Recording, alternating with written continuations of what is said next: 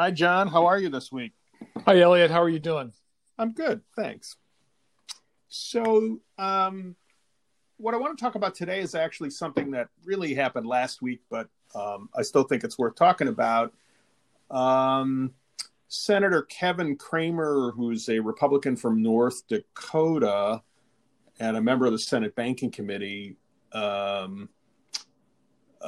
issued or proposed a Fair Access to Banking Act. And it had some, fair number of co-sponsors, but it's kind of an interesting twist on fair access. Did you see that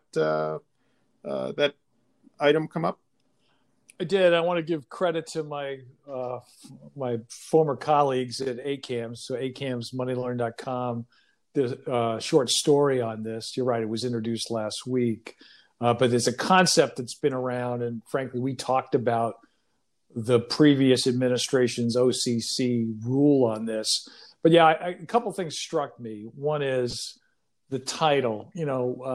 As we both know, we've been working extremely hard, the AML community, with humanitarian and charity groups for a number of years to see if we can't get some clarity, some certainty, so that if financial institutions who have put those entities in higher risk categories because of the way it's been defined, can actually bank those entities if they better understand one another. So giving access to those entities for MSBs, money service businesses have always struggled because of, again, the characterization. So fair access makes a lot of sense conceptually. The provisions in this bill, in my humble opinion, do not, for a variety of reasons, which I know we'll talk about. Yeah, so it is kind of interesting. Essentially, it's requiring banks to provide financial services to any company that's or any person that's legally compliant. And it focuses on financial institutions, banks, and credit unions with over $10 billion in total consolidated assets. But it also has an impact on the credit card payment networks, which would be both. Actually, it's not credit card; it's the payment card networks, which is both debit and credit. And essentially, it's following, as you pointed out, the previous administration's Fair Access final rule. Let me make a couple quick points.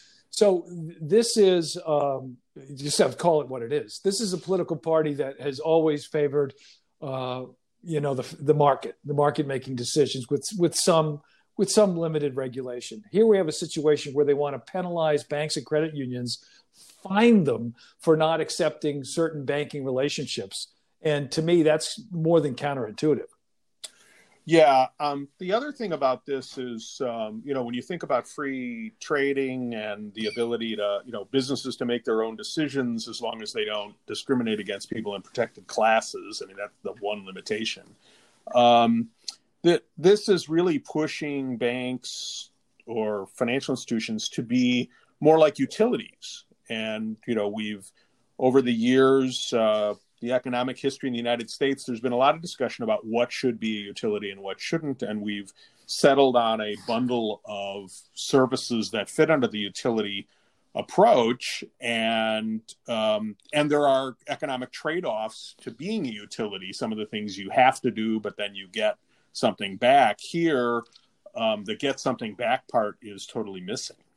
Right. And for all of us in the AML community, one of the provisions in the bill would require banks to provide a written justification for why they are denying a person financial services, which runs totally opposite from how we handle suspicious activity. The age-old note from banks when they close accounts, that's a short note that basically says, because it doesn't fit our business model, because we can't tip off possible criminals. And so the fact that there's no recognition of the importance of keeping that information confidential just runs so counter to compliance, AML, financial crime prevention. So clearly the drafters here made no effort to recognize the challenges that institutions have that are told, on the one hand, to do risk assessment, mitigate those risks when you can, and report activity that is potentially illegal to the government so that they can be investigated and in some cases prosecuted. So that just turns everything on its head. And going back to my initial point, they're calling out gun dealers and coal producers, no mention of charities and humanitarian groups. This to me, I don't think this has a chance to get enacted, but this is really disappointing on so many levels. Stay tuned. We talked about it when it was a proposal coming out of an agency in a prior administration. Now it's a proposed Senate bill. We'll see where it goes. And when we see where it goes, we'll talk about it. So, John, you have a great rest of the week and a great weekend, and we'll talk to you next week. Take care, Elliot. Stay safe. You too. Bye-bye.